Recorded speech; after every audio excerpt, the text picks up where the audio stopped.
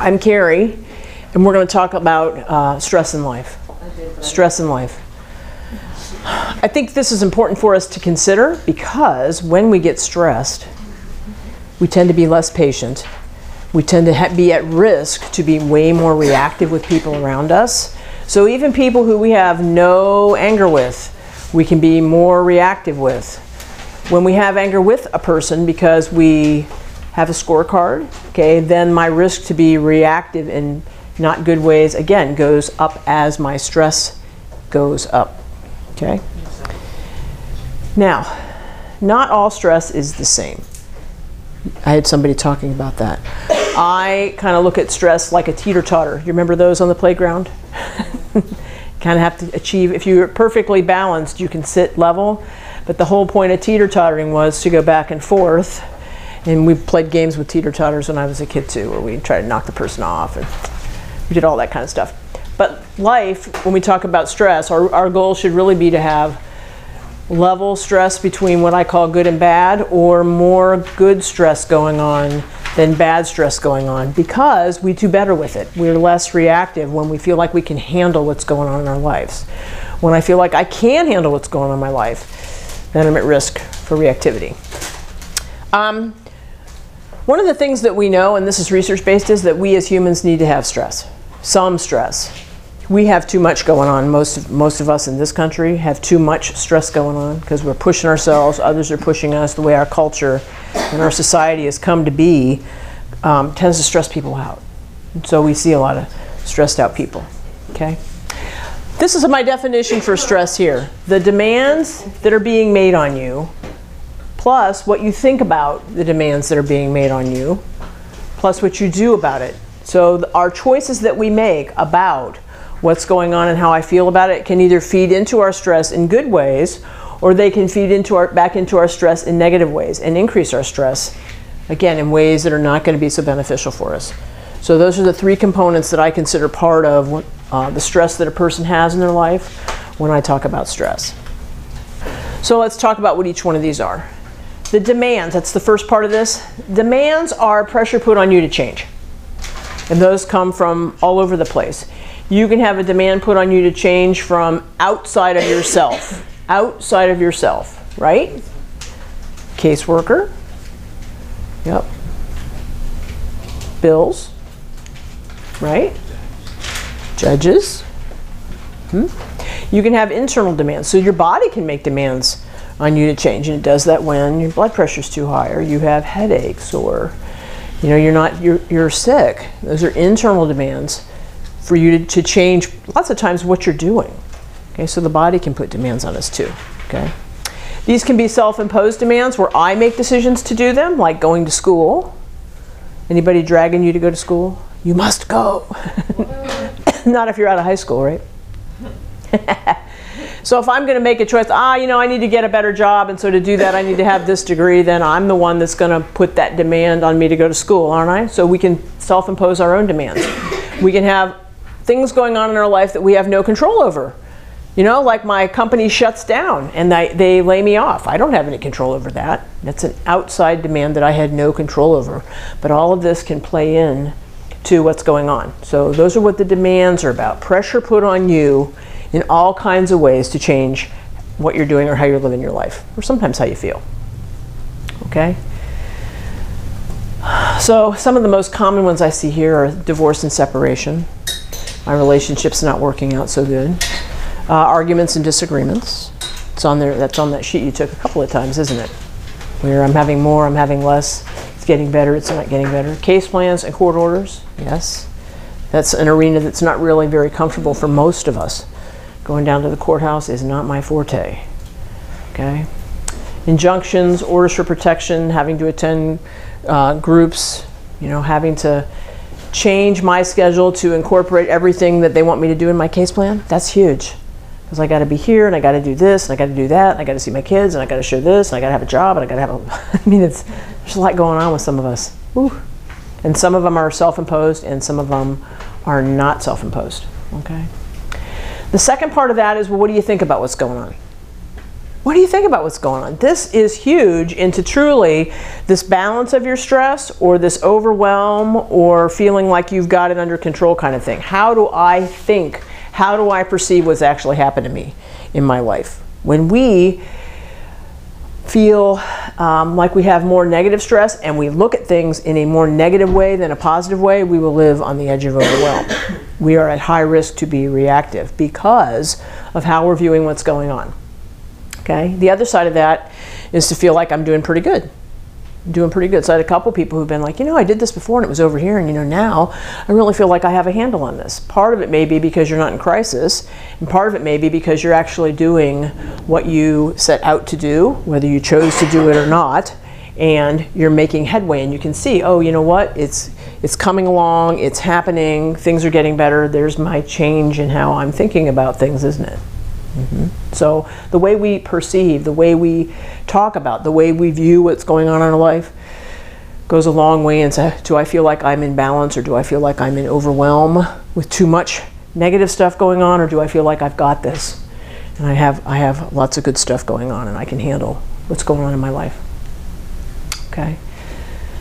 So when we talk about negative self-talk, I'm wasting my time, there's nowhere to go, everybody knows this. I'm such a fool. We have negative self-talk about ourselves at times. That all feeds back into negative and can limit us to move along. Okay, positive self-talk can be motivating, raises our expectations. Of course you can do this. It's one of the things we work on a lot here. How do you feel about what's going on, and how can we frame this in a more positive way? I know when I meet most of you, you don't want to be here. I have seen a lot of those dagger eyes and the eat shit and die look. Lots. Okay. However, as we move through this, lots of times that self-talk begins to change from, there's nothing that you're going to tell me that's going to make any difference. I already know all of this. What a waste of my time, to, well, I hadn't heard it that way. I hadn't really thought about how this looked in my life. I hadn't really thought about how maybe if I do some of these things, this could improve. And so over time, we begin to see this improvement in ourselves, just from information and from having to participate in things sometimes that we didn't really want to do. Okay? So that goes along there. I want to talk about this response thing then. The response is, what do I do about my stress? And I don't have the slide in the order I wanted it in, so I'm just going to talk about it. So we have the demands being made on us, we have what we think about them, and then we make choices about, so what am I going to do? So what am I going to do? We can mismanage our stress or feed back into it in negative ways when we make poor choices. What would be a poor choice? Doing the same thing over and over, and so I continue to have conflict with my partner. Okay, I can live in an altered state. Really? I need a DUI on top of all this? No. But sometimes we do things to numb or to get that mental break and feed back in negative ways that do not help us, especially if it becomes like a chronic thing. So I come home and every night I have a couple of beers because it helps me calm down. Not the best thing to do. Some of us comfort spend. Got a couple of those in the room. Oh, you know what? We're just coming through the holidays. The great sales are starting. We're like, okay, now that Christmas is over, we're going to spend some money. That doesn't tend to help most of us because we already may really need to be getting ready for and saving money or paying things off, and so I'm going to go spend a little more. And the bill comes and it's not so good, right?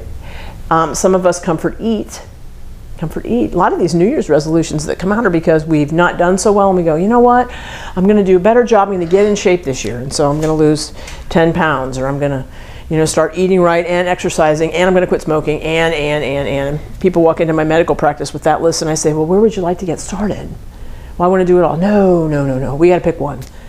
So where do you want to start? You want to start with working on your weight, or do you want to start with, we're not going to smoke cigarettes anymore? Which one do you want to start with first? Because we're going to do them one at a time. Why? Because it overwhelms us. I sure do want to be fit, but doing all of that at once sets me up for negative talk, not doing it, giving up, continuing where I am. So we have to pay attention to those things. Can we feed back in positive ways? Yes. When I say, you know what, I'm going to start walking every evening. And so I start walking every evening, and I walk for 30 minutes, and I build up, and now I'm walking for 40 minutes, and then I build up, and I'm walking for an hour. And you know what? As I've been walking for an hour, and I've been doing it for a month, gosh, I've lost 5 pounds. And I'm not even trying. Haven't even started on the food thing yet. Just moving more. We can make choices that feed into us in positive ways too. And as we do and begin to think differently, we do better. So there's the whole stress thing. Okay? Now, you all took that social adjustment tool, and some of your eyes are popping because you're looking at your numbers going, is that good? Is that bad? What is this? Am I dying? That's a research tool. And they actually, we actually can link physical health, physical and mental health, to the stress in a person's life. So what you had there was a list of demands. I've actually customized it to add some of the stuff that we typically see here. And that's why some of you were like, oh, look at that, that's on there. Yeah, the case manager's not on the original one because they weren't doing those people. Here, yeah, we have that. So here's what the tool shows us. Normal stress on that social adjustment scale is 150 or less. I know, her eyes popped. Yes, I know. I made it. Finally. I'm there, back to normal. That's considered a normal level of stress where we would have resources and we would be able to make choices that would help us to maintain this. It's okay, I'm not done. To help us to maintain balance or feel like we can handle what's going on. With normal stress, we feel like we can handle what's going on in a typical day. So when I have normal stress and I have a sick kid, I don't have a meltdown because I have resources. You know what? I can take the day off. He has the day off. My mother-in-law can come over. We have resources available. Go, oh, I can do this. Not a problem. With normal stress, we feel like we can handle it. So you get a little something going on and we still got resources. I got phone calls. I got people. I can handle this. That's what happens with normal stress. I know. High stress is 151 to 300.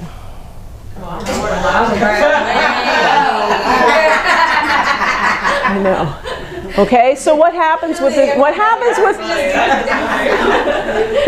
high stress? We live way closer to crisis, don't we? Things happen, and you know, if one thing happens, I'm doing okay. But when you start piling on 2 or 3 things in the same week, or God forbid, the same day, I'm going to freak out because I cannot handle all of this stuff. So our high stress people live a little bit closer to crisis, where their resources are becoming more limited. They're feeling more overwhelmed, and a lot of times it's this negative overwhelm. They're living closer to that more of the time. And so the little things happen, and I'm barely hanging on today. I hope nothing else happens, because if anything else happens, I'm going to be off the chart, over the top. I'm going to lose it. Okay? So what if your score is like over 1,000? Here we go. Anybody over 300 is considered extremely high stress. Which really means you're like living right at crisis. Anything happens to you and the risk is huge that you have no resources left to help you handle this, unless you're doing some of this self-talk and trying to look at what's going on and figuring out ways to look at some of the stuff in a more positive way, because it helps to diminish, it helps to reduce the overwhelm that you have about it. Okay? It helps to reduce the overwhelm that you have about it. So as I came in this morning, there were several of you here, and you were here early. You had a chance to kind of process. Part of coming here for a lot of us is that we have a chance to talk to other people who have the same kind of issues. Helps me to reframe, God, I'm not the only one living this. I'm not the only one that this happened to. The other thing we think is, somebody else is worse off than me. And we never say that to him, do we? Oh my God. That's the way some It helps me to realize I'm not alone. It helps me to realize I'm not alone. It also helps when I talk to somebody that's further down the trail than I am to say, hey, hang in there, because tell you what, this is what's going to happen, and this is how it's going to be better. Okay, so now I also have some hope. What does hope do for balance? Hope helps us to be a little more positive, doesn't it? So I'm working to get kind of in a balance here and not be so overwhelmed with all that's going on. Okay? Now, here's what happens to us physically and mentally with these numbers. People with normal stress are incidentally going, shit happens in life. So incidentally things can happen, okay? Of 100 people with normal levels of stress, about 20% or 20 of them are going to incidentally have something happen. It's not likely to be mental health. So we're not likely to see depression or anxiety here. We're more likely to see something physical. So, you know, it's cold and flu season.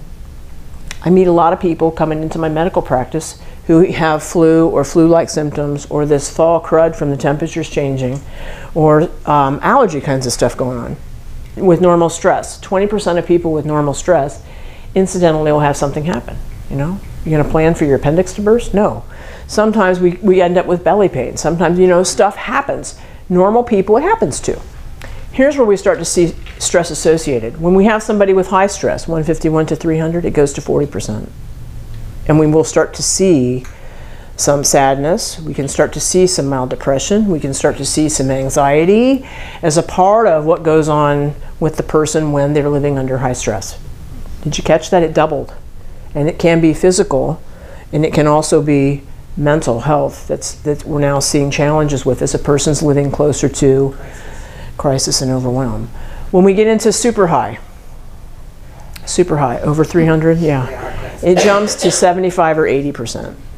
Okay, and so there I do see people who have depression and who have anxiety, who have significant trouble sleeping. They aren't eating, and so they're gaining weight, they're losing weight, they have headaches, everything aches. Okay, so we start to see more of the impact going on with the person as they're living with high levels of stress. Okay, that's why I have you take this, so that you have an idea. And as we went around the room, there are several of you that said, I was way over here and now I'm over here. And the ones that are coming down and over here are further along the path, are doing the things that they need to do, are learning to balance the interpretation with how I feel, and they feel like I'm getting stuff done. And so all of that feeds positively into, you know, my stress is coming down. My stress is coming down, okay? I live at about 680. Went up a little bit recently. And so, like today, I have a headache hanging on. It's okay. I work to be balanced. Okay, I have a couple people who said, I'm over 1,000, right? You're living really near stress. And so it really becomes important that we pay attention to ourselves when we have high stress or extremely high stress, so that we don't feed back into our own life in ways that are not going to help. Okay, I really don't need to be having conflict with people that I don't know. So I don't need a bad experience with the Publix checkout lady who is just doing her job. And when she shows me, hey, your coupon expired at Christmas, okay, well, I didn't know that. What, I'm going to get upset over 26 cents? If I'm living near stress, I sure might. And I got to go, you know, it's really not that big a deal. Just take a breath there, right? Take a breath. So stress requires a self-awareness. What are we doing? What's going on? What is my day going to be like? It helps a lot to know, to start thinking about tomorrow, the evening before, or to think about what's going on today as I'm waking up in the morning, so that I know what's going on and do I need to be careful. I do that. What's going on in my week? What's going on tomorrow? I'll get up in the morning and go, now, what's going on today again? Here's what I got to do. And so I need to slow down a little bit. I need to be sure to leave early so that I don't get stressed out being late. Okay, I need to be careful around my kids so that I'm not snapping at them. Okay, I mean, all of these things we just have to actively be involved with what's going on with us and how am I going to live among others in ways that are going to help, that are going to keep my life working. Keep my life working. Okay, how am I going to live among others in ways that are going to improve my life? Okay, and that's where, you know, I am making better choices about what I'm doing. We have two types of stress. Long-term and short-term. Short-term stress tends to be what bites us in the butt on a given day, because some of these are the things that we couldn't predict, we didn't know about, and we already have a bunch of long-term stress, which is the stuff that takes time to resolve, underlying it. So if you look at your score there, you know, my case plan is a long-term stress, isn't it? Anything that's going to take months or years, your case plan shouldn't take years. Is a long-term stress. You don't have to necessarily do anything about it every day, but it sits back there as something that has to be worked on and an awareness of, right? When we have to pay off bills, credit card or, you know, loans or whatever, it's a long-term stress. Okay? Nobody here has won the lottery. If you had, you wouldn't be here today. I know. I know. So we have money, long-term stress. How are we going to do this, right? Some of us are working on school. We're working on a degree. That's a longer-term stress. It can be 8 months. Going to school is a process. If you're working on an associate's or a bachelor's or something, that's even longer. Did I put it there? Yes. Yes. And, you know, while I look at the big goal down the road, awesome, I can't wait to have that day to day. Again, it can be kind of tough because I have a final due, I have a paper due, I have to get registered for class, I need to get to the financial aid office so that I can pay for the courses that I'm taking. There's all kinds of things that come into play with making even the positive stuff we have going in our life work. Okay? So we have long-term stress, the stuff that takes time. The short-term stress is the stuff that we cannot always predict. And so, you know, I would love it if my daughter would let me know when she's going to be sick. Like if she could tell me what day in February she's going to be out of school, I would just put it in now for vacation. And then I wouldn't be stressed. Your kids don't do that either? No. I get up and she's going, you know, my throat is sore and I'm feeling hot, Mom. And I do the mom thing. No, you're good. I don't do the thermometer. No, you're good. It's fine. Get dressed. We'll see how you're doing after you eat and you move around a little bit. I've just got my fingers crossed. Please don't be sick. Please don't be sick. Please don't be sick. And sometimes they are. And they got to stay home, right? I don't plan for flat tires either. I don't plan for late buses. We don't have to plan for as much bad weather here. I mean, out in the parts of the country that are getting snow right now, you mean some days you got to get up and say, so how much snow is there? And I got to get up early to shovel my way out the driveway. I grew up there. Okay, so you know, these are other things other people in the country have to think about, not us. You know, I don't have sand blowing over my driveway. None of that. Okay, so you know, the short-term stuff is the stuff that we just really can't always predict, but man, it can be the last straw. It can be the thing that really puts us over the edge for today. And we have to be, again, aware when it happens. How stressed am I? Being aware of my overall stress level helps me when something happens that I couldn't predict to go, okay. So I got to be real careful because that's really going to push me today. And so I need to practice patience and I need to take breaths and I need to just, you know, let people know what's going on. So I already should be on the phone with my boss letting him know I'm going to be 10 minutes late because my child is sick and I got to drop them here instead of coming straight. I mean, I find I have to communicate more this way when I live near crisis, okay? Which brings us to this, because extroverts and introverts deal with crisis differently. An extrovert, the person that usually talk out here, goes into crisis and they stop talking. You can't tell what's going on with them. You know, you look at them and they look like their head's about to blow off a lot of times, and you're like, what is wrong with you? And they live in overwhelm and they just are kind of looking at people, not sure what to do, and they don't know necessarily how to ask for help. That makes a difference, doesn't it? My introvert people who usually never talk, you know, now they're out here looking for information, and so they don't usually say anything, and I feel like you're in my face. What is it that you want? Why are you right here? Because you're overwhelmed. Okay, well, what can I do for you? How do we do this? So our personalities and how we like to live flip when we get into crisis and we act different. I meet lots of you when you're not in your right mind, because it's true. When most of you hit my door, you're in crisis. And so here I have, I know you're not yourself. I go, okay. Do I have a thinker or feeler? Do I have a organized person or do I have a not organized person? We were talking about personalities last week, and I've told you how y'all walk in. I got the usual introvert who doesn't say anything, that's in crisis. And now they're extroverted, and if they're an organized person, they come in with their papers in front of them, and here's what I need, and they're like, do you do all of this? Yes, I do. Are you sure? Because they sent me over here and they told me that you could take care of all. Are you sure you do all of this? Because I just really need to get started. And once, this is the introvert now acting like this, and once they have the answer, they kind of go, okay, I got this. And then they don't talk anymore. Then I got the extrovert coming in, and if they're an extrovert, they say nothing. You know, they walk in, and if they're a J, they brought the piece of paper and they just kind of hand it to me. So and this is what they sent me over here. They did? Who's they? I don't. My case manager. Okay. That was me a couple months. Okay. And what do they want? Well, they said to give this to you. Okay, well, yeah, we do all of that. Now, if they're a P, one of these not structured people, extrovert, they walk in just like that with these big eyes and they go, they sent me over here. They got nothing.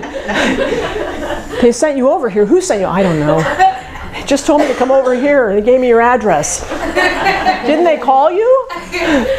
No. Okay, well, back up. Do you have a name maybe? Yes. It's in the car. Okay, well, why don't you go grab that for me? Because I'm sure I can help you, but I got to have a little more information. They come back in with their card. It says I'm a J. That's not me at all. They make 2 or 3 chips to the car because they have it. They just don't know they have it. And then, remember, they're in overwhelm and they don't know what to do. They're just looking for information. So these people present, are they stressed? Absolutely. And we're laughing about it. But some of you are going, that was me. Yep, that was me. That was me. That's not me now. Right. Because we really do look very different stressed out. Yep. And we look very different. They. Right, and then you guys are just looking at us like, We can do this. yeah. Right. I just need some information. We'll get you hooked up. It's okay. Take a breath. We're here now. We got you. No, you don't. I'm sure you don't. You don't even know what I'm talking about. Do you? You know what you're talking about. Your husband is bad at that. Who's they? Yes. Who's they? All right. So we've been kind of talking about this model. Okay. When I talk about self-management, the emotion that we have is what we have to be aware of, because when I become emotionally intense, and which emotions are going to cause us problems? Facial and body language. Facial and body language, but what am I feeling? Anger, irritation, annoyance, frustration, rage, aggravation. Yes, isn't that interesting? If you came in here gleeful with joy, we would not be talking about this, would we? Because we don't get in trouble for being overjoyous. We don't get in trouble for being gleeful. We get in trouble, though, when you treat me like shit because you're frustrated or pissed off. I mean, when you're at school and you're overly and you're just so bubbly happy, yeah, you do get in trouble. But what is the difference between anger and rage? Rage? Rage and anger. Aren't they the same thing? Intensity. The difference between anger and rage is the intensity of the emotion. And so when people are in rage, I mean, if we went from a scale from 0 to 10, I would think rage is a 10. When people see red, when they lose control of themselves, they black out and they act out and do things, that's rage. That's all the way up here.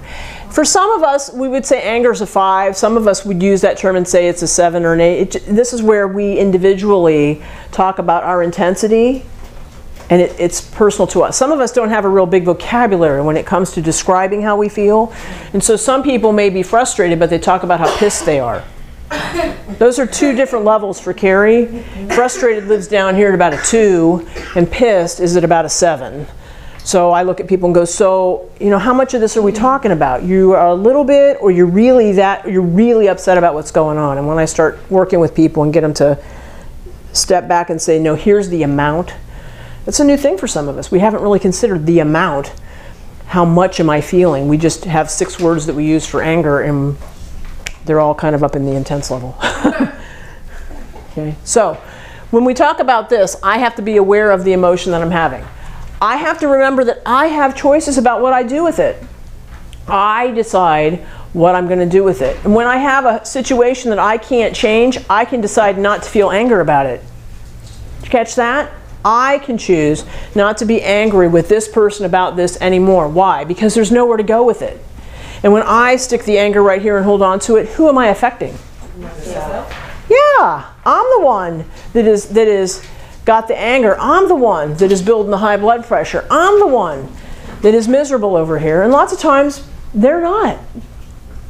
They're not. Okay, so I can make choices about not only what I do. Reactivity is about problem focus. So when we talk about being reactive with our emotion, we're usually making poor choices there. I get out my blame. I'm going to make it your fault. I'm lots of times spooling the intensity up for me even more by the choice that I'm making. When we talk about being responsive, now I'm saying, okay, so what do I got to do to keep my life working? I got to let go about this today. This is not the time to talk about this problem because I have a lot going on. Can we talk about it later this evening, or can we talk about it tomorrow? Okay, so there's me managing what's going on in that moment. That's a response. Deciding you want to work to solve the problem with the person is a response. Okay, so some of us get stuck when you first come to see me, and you have things you got to do, and you go, I ain't doing this. That's up here. That's really problem focused. I'm not doing this because it'll go away, or they can't make me, or whatever. And life is getting worse, and my intensity is getting worse, isn't it?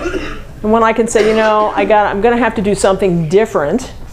Got to do something different, and I start saying, so how do I reduce my stress? How do I solve the problem in a way that would be acceptable to me? How do I resolve this so that my children return to my care? Sometimes we got to let go of some of this shit, and it's not pleasant. I know that. Does it mean that you will always live right here and never experience the emotion again? No. If you start squirrel caging, thinking about it, you can get yourself spooled back up real easy. There you are again, and you, hold on. That's not what I want to do. That's not how I want to live. When my first marriage ended, I was living in California. Y'all know I've been married before. Yep. You do now. My first marriage ended, and we were already having kind of issues, and we'd bought a car, and he wrecked the car. Like 90 days into this, he wrecks the car, totals it. I have to have an attorney. I get sued by the guy he hit. Da da da da da. In the course of the 6 months that it took for that lawsuit to work through its process with my insurance attorney, I had filed for divorce, and we were no longer living together. Well, as a part of this process, they were doing some depositions, and I had right to see everything because I was the primary insurance holder. And so my attorney sits me down one day and says, there's something you got to know. And I went, oh, really? Well, what is it that I think I know it all. I think I got the whole thing down, right? He goes, well, there was somebody else in the car with him. And I went, what? And he goes, well, yeah. Apparently he had a girlfriend. Uh-oh. Okay, now. Is this you finding it 6 months into this, or like a couple months into while y'all going through the depth? No, I'd already filed. I was 6 months into the claim for the vehicle, having filed for divorce, different issue, not working, didn't know about the girlfriend, and find out as the case is coming to settlement, because they were going to ask me at deposition some questions about this person and did I know, and I had no idea.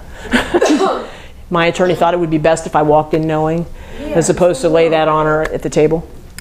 So he told me. And it was interesting because I'd pretty much gotten to indifference. I had pretty much gotten to indifference. You know what indifference is in a relationship? Done. Done. Yeah. When we talk about being in relationships, love is an intense emotion. It's an intense positive emotion. Hate is an intense emotion. You see me making this, my arms are out here, because on the other end of love is hate. It's an intense emotion. And if I am still intensely involved with you in our relationship in a negative way, it ain't over.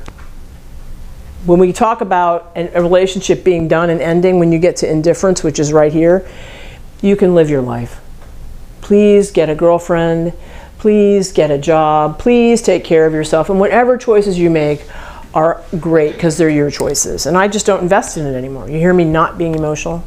Well, I was just about there with him. Okay? I was just about there with that relationship. But when I got that news, I did okay in the office. But when I went home, that's why I'm telling you this, because we're talking. You can go back and forth between these. And again, the awareness of, am I really working to solve a problem, or am I focusing on the problem? Because it's going to change the intensity. It's going to change the intensity. So when I have to work with my case manager, who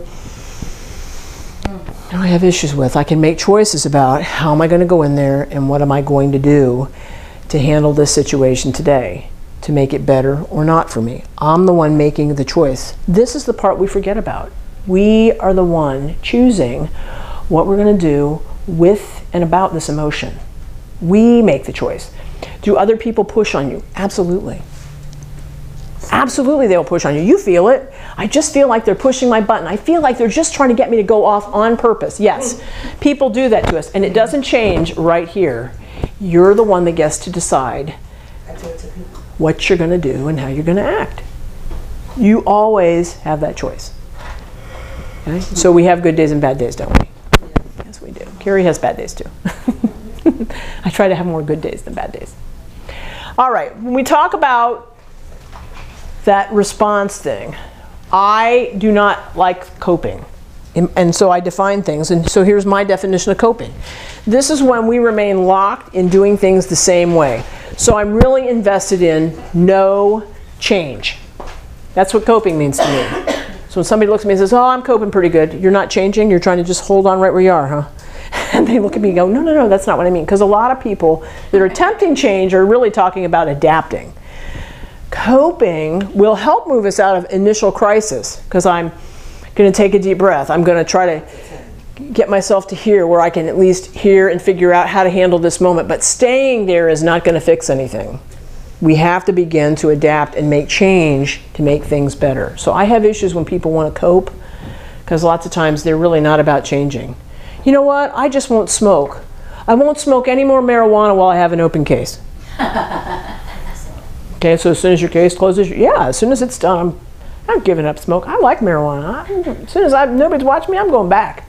That's coping. I'm going to do it for a period of time. Dieting is coping. I don't diet. People want to lose weight. Oh, I'm going to diet, Miss Carrie. No, if you're going to actually lose weight and keep it off, you got to change the way you eat for life. It's not dieting. Okay, does coping help get us started? Well, yeah, it can help get us started, but we got to move on from there. What am I really going to do? Okay, same thing with the way I think. You know, I'm just not going to think about it today because it upsets me too much. Eventually, though, I got to come back and work on this thing that bothers me, though, don't I? And I have to feel it, and I have to decide what I'm going to do about this emotion that I'm having, if I'm going to fix it. So we have to eventually get to adapting and get out of coping. Coping is trying to not change. Okay? I don't like coping. Adapting is about changing in ways that reduce my stress. Changing in ways that make my life work better. Changing in ways that get rid of the problems that I'm having in my life, and then I don't have to even have the anger about it anymore, do I? No, I don't. Okay, so adapting is about me changing what I need to in order for my life to work. And you hear me being responsible. I got to change what I need to do in order for my life to work. So when we talk about adapting, sometimes we have to find ways to forgive ourselves and others for stuff, don't we?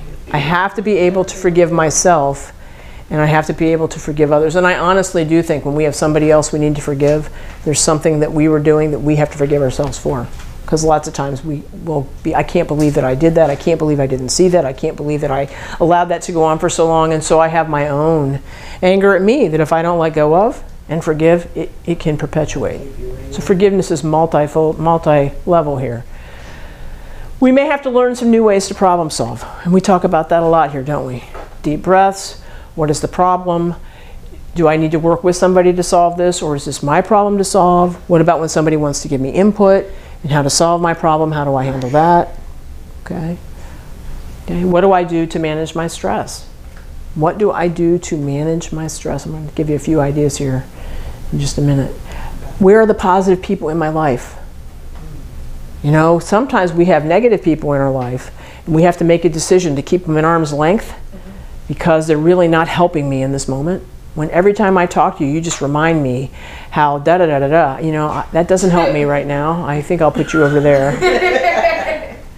Okay? No, and then it makes you feel like, well, dang.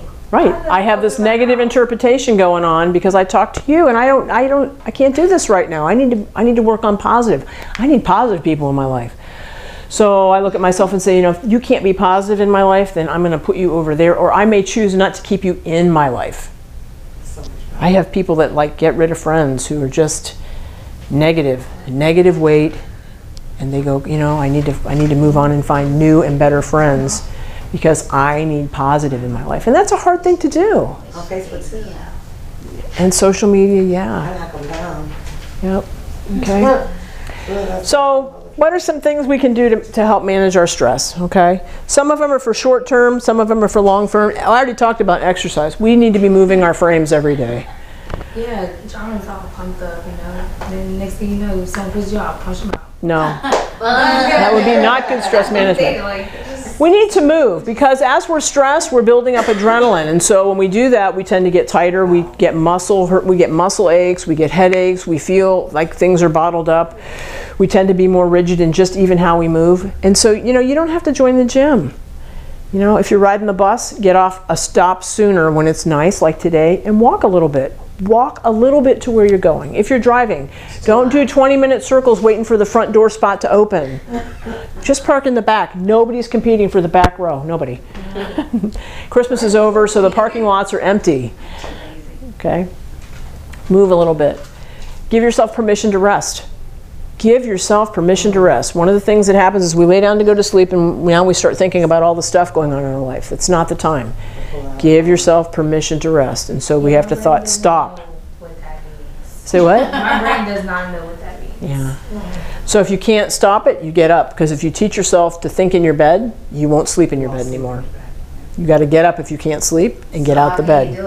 I can be doing anything. It's just, my brain just... Right. I have to thought stop. You may try meditation music, guided, where somebody's talking and I want you to vision a beach, an island. I want you to listen. Some people put on sound, so they have music, or they'll have the ocean waves that are very calming because it helps quiet the mind. But these are things we have to learn, and this is adapting. Lots of times we have to learn things to adapt. Type of meditation where you have to have headphones because each ear has a different frequency, and your brain takes it and makes a new frequency, and it helps to reset. It helps to reset the brain when you do this. But you have to have headphones for this one. Kelly Howe is the big one in that field. I know Isaiah and I a couple of times we went on YouTube on the TV and was playing a video and we ended up going to sleep to it. It was like a really long. Yep. And it's just like different tones, but it's within that frequency range, and it helps to calm. Yep. Taking a time out daily. Now this one's important because I do this, and all of us can do this. I'm not talking about you're in trouble. I'm talking about taking mental breaks. Okay, so I'm a salaried person. I don't get program breaks put into my day. I actually have to take them. Or on my days that I work medicine, I have an hour for lunch. And I will take a break from my practice because it's very intense what I do. And I will go to the park. I'll eat at the picnic table. I'll say I'm going to go over here and have lunch. And so I will remove myself from what's going on for the purpose of changing my mindset. I like people that take breaks. I don't advocate smoking, but I like the idea. Because when people take their smoke break, they have to actually leave what they're doing, don't they? You can't smoke inside anymore. So you have to leave where you are and go somewhere else. That's the idea of a timeout. I got to leave what I'm doing, and I got to go somewhere else. And what else happens when we're outside with the other smokers? We know them all because we meet them every day. And so I know Jill, and I know Ed, and I know Gwen.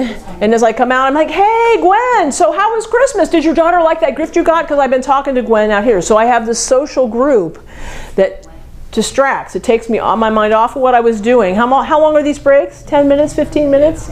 You can reset your whole mind frame in 15 minutes, not sitting at your desk. Okay? If you don't smoke, go somewhere else. Okay, but it removes us. It helps to reset. It gives us more energy and a mental break from what we were doing that can kind of get overwhelming in the end.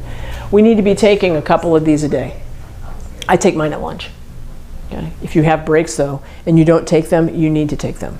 What you're doing is probably intense, and you need to help reset. You'll do better with your customer service. You'll do better with, working on your computer or that project that you're doing, because you go back with better energy after you've had this just little break from what's going on. It helps to reset. I usually have good customer service. Even if I have a whole bunch of drama and BS going on in my life, I leave that outside the workplace. I can just get into an argument, going to work and smiling, and you would never even know what just happened. That's good. So you're aware of what's going on over here and making a plan for what am I going to do in this environment with my day. It's not my customer's fault why I'm pissed off. Right. It's not their fault. Eating. What are you eating? Okay? The diet that we're putting into our body affects our mood. Okay? If I'm drinking a lot of caffeine, I'm at risk to be more irritable. If I'm eating a lot of fast food, it's a lot of carbohydrates, a lot of sugar, without anything to sustain it. And so guess what? Sugars bounce, energy bounces, our mood bounces when we're not taking the time to eat well. It doesn't mean you can't go to McDonald's. You can. Just be aware. You really don't need the milkshake with the sandwich and the French fries and the pie. No, we don't need all of that. If y'all don't know me, and I have a couple new people, McDonald's French fries are my comfort food when I'm stressed. I'll just tell you, you see me with French fries, probably not the day to talk to me. You should wait a little bit. Okay? So be aware of what you're eating. Okay? Be aware that fast food, the candy bars, all the stuff in the vending machines are generally not so good for us. Okay? Who can you talk things out with? Those are called friends. Do you have a friend that you can talk to about what's going on? No. Myself. That's right. Some of us. Myself and I. And if you're an introvert, you can journal. That's what introverts tend to do. They tend to keep to themselves, and a lot of them will write or they kind of talk their way through it. But if you get stuck, you're going to have to find somebody outside of self to kind of say, am I doing okay? What do you think that I've got going? What do you think about this? Here's what I did, and it didn't work out well. And you know, my best friend will look at me and say, well, Carrie, that was not a good choice for you. What were you thinking? Like, I got a prayer journal. Like, I talk to the Lord. There you go. So, I'm just Okay. give him my problems. All right.